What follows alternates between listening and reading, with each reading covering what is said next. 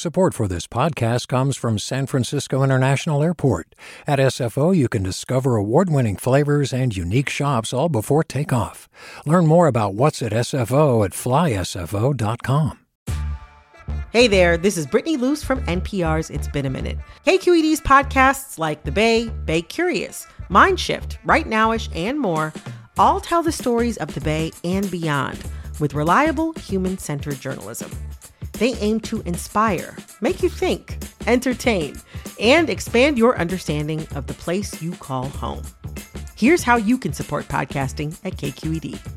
Showing your support is easy, and you can join Brittany in supporting KQED Podcast too at donate.kqed.org/podcast. That's donate.kqed.org/podcast. From KQED. This is the California Report. Good morning. I'm Lily Jamali. A year ago today, George Floyd was murdered at the hands of Minneapolis police. The shocking video of the incident led to demonstrations and protests across the country, including here in California. Many communities here have had their own reckoning on racial equity and policing, including Sacramento, where the police shooting death of Stephon Clark 3 years ago has sparked calls for change. The California Report's Mary Franklin Harvin spoke with Tanya Faison, the founder of Black Lives Matter Sacramento, about how activists like her are thinking about sustaining the momentum behind the movement for racial equality. From my experience, momentum isn't something that an organizer or an organization can create. It's usually a moment, or it's a certain person that's been taken, or the situation, how they were taken, that sparks something in the community where everybody wants to show up. We've lost 20 people since we've been doing the work in Sacramento, 20 Black folks, to police violence. And Stephon Clark was the one who got the most people out. And it's because he was part of two communities. He was loved in two communities in Sacramento. He had a lot of friends. And then a lot of people were just drawn to that story. A lot of people will say, oh, Tanya, you organized this march and you got thousands of people out. And it's like, no, it's the situation that got the people out. And when it comes to George Floyd, I think the situation is that there was back-to-back killings that were all over the country and they were well known. COVID was in place, so people were at home just watching all of this. It's like they had to sit down and actually look at this instead of living their lives like normally how we do. And so I think that was what brought the momentum out. And I hope that we continue to stay activated because I know it's going to happen again. I saw the list on your website of people who've been killed since 2014, which was really jarring to look at in black and white.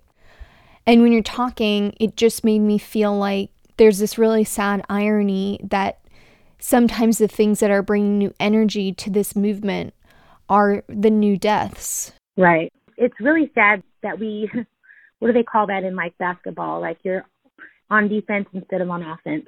It's really sad that, it works that way, but there are organizations on the ground like ours that are working in offense.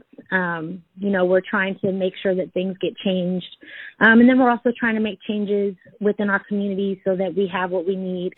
And can you tell me a little bit more about those resources and how you feel like they're reinforcing the future of the Black community in Sacramento? We're just trying to make sure that folks that are in our communities have what they need so that they're not trying to get it in other ways, even if it's clout or career options or business ideas or, self-defense, learning how to box, like whatever it is that you like to do, doing it in a constructive way. And so we were having a lot of Know Your Rights training by organizations like the ACLU and the National Lawyers Guild. But, they would say things like, well, you don't have to show your license or ID if you're walking. And that's true legally, but if you're Black and you tell an officer no, you might get killed. So we want to make a space where we can funnel those services into the community and provide a place for folks to be reliant on each other instead of on the system that we're fighting.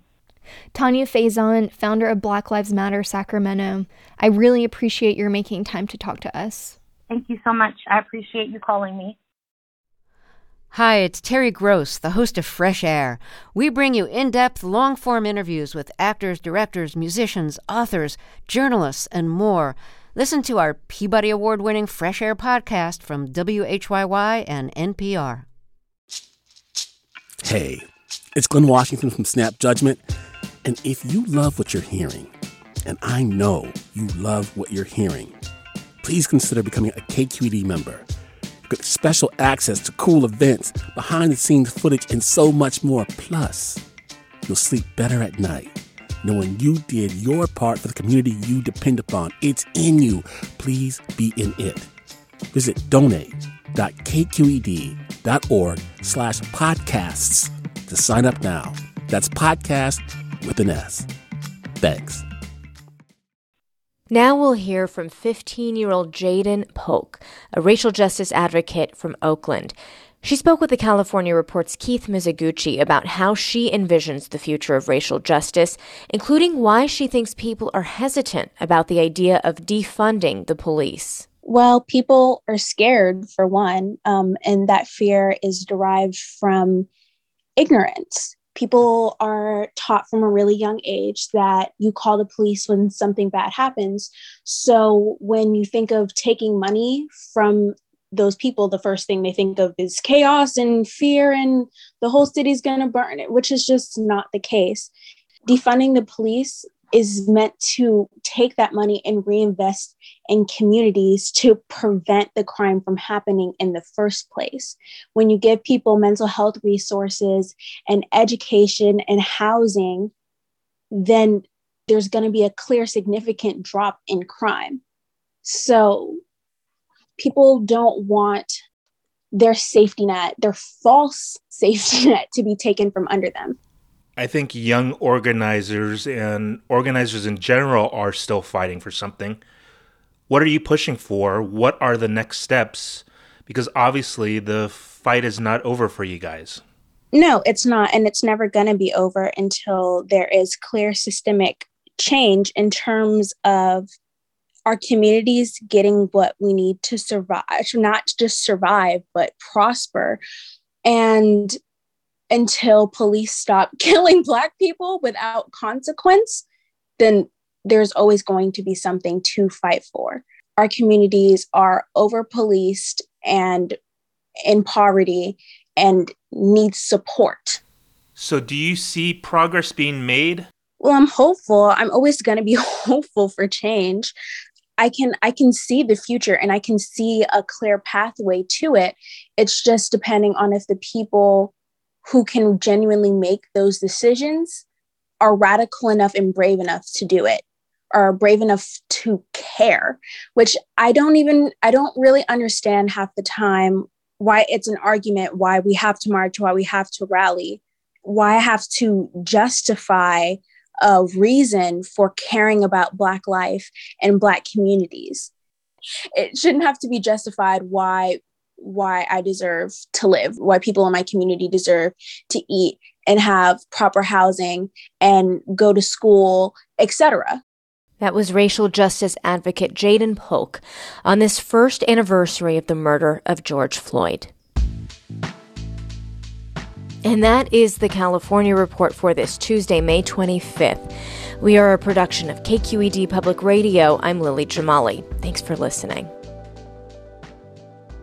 Support for the California Report comes from Eric and Wendy Schmidt through the Schmidt Family Foundation, working together to create a just world where all people have access to renewable energy, clean air and water, and healthy food. On the web at theschmidt.org. The law firm Perkins Coie, a trusted legal advisor to innovative companies and industry leaders throughout California and the world. Learn more at perkinscoie.com. And Blue Shield of California, closing the healthcare gap since 1939. Learn more about their commitment to quality and fair healthcare for every Californian at news.blueshieldca.com. Hi, I'm Sasha Coca, host of the California Report magazine. Every week, we bring you stories about what connects us in the giant, diverse Golden State. Because what happens in California changes the world. I love this place. We were once seen as like the place to be, California.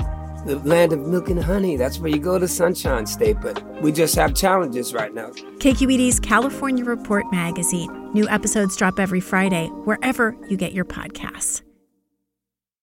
Hey, it's Avery Trufelman, host of Articles of Interest. And I've got to say, I've been a fan of KQED ever since I was a little kid and I would come out to San Francisco to visit my grandma. It was just what we'd always turn on every time we got in the car, every time we were making dinner and turning on the radio. It was always KQED. And then over the years, I've become a massive fan of KQED podcasts because this is local reporting at its best. These are answers to questions you've always wanted to know, interviews with exciting, unusual voices, necessary journalism, all told with love and care and artistry. And did you know that a majority of KQED's funding actually comes from members? It's just people like you and me supporting the programs they love, while also getting access to cool events, behind-the-scenes footage, and so much more. If you want to sign up and be a part of this amazing community, visit donate.kqed.org/podcasts to become a member today. That's podcasts with an S. Thank you for listening, and thank you for your support.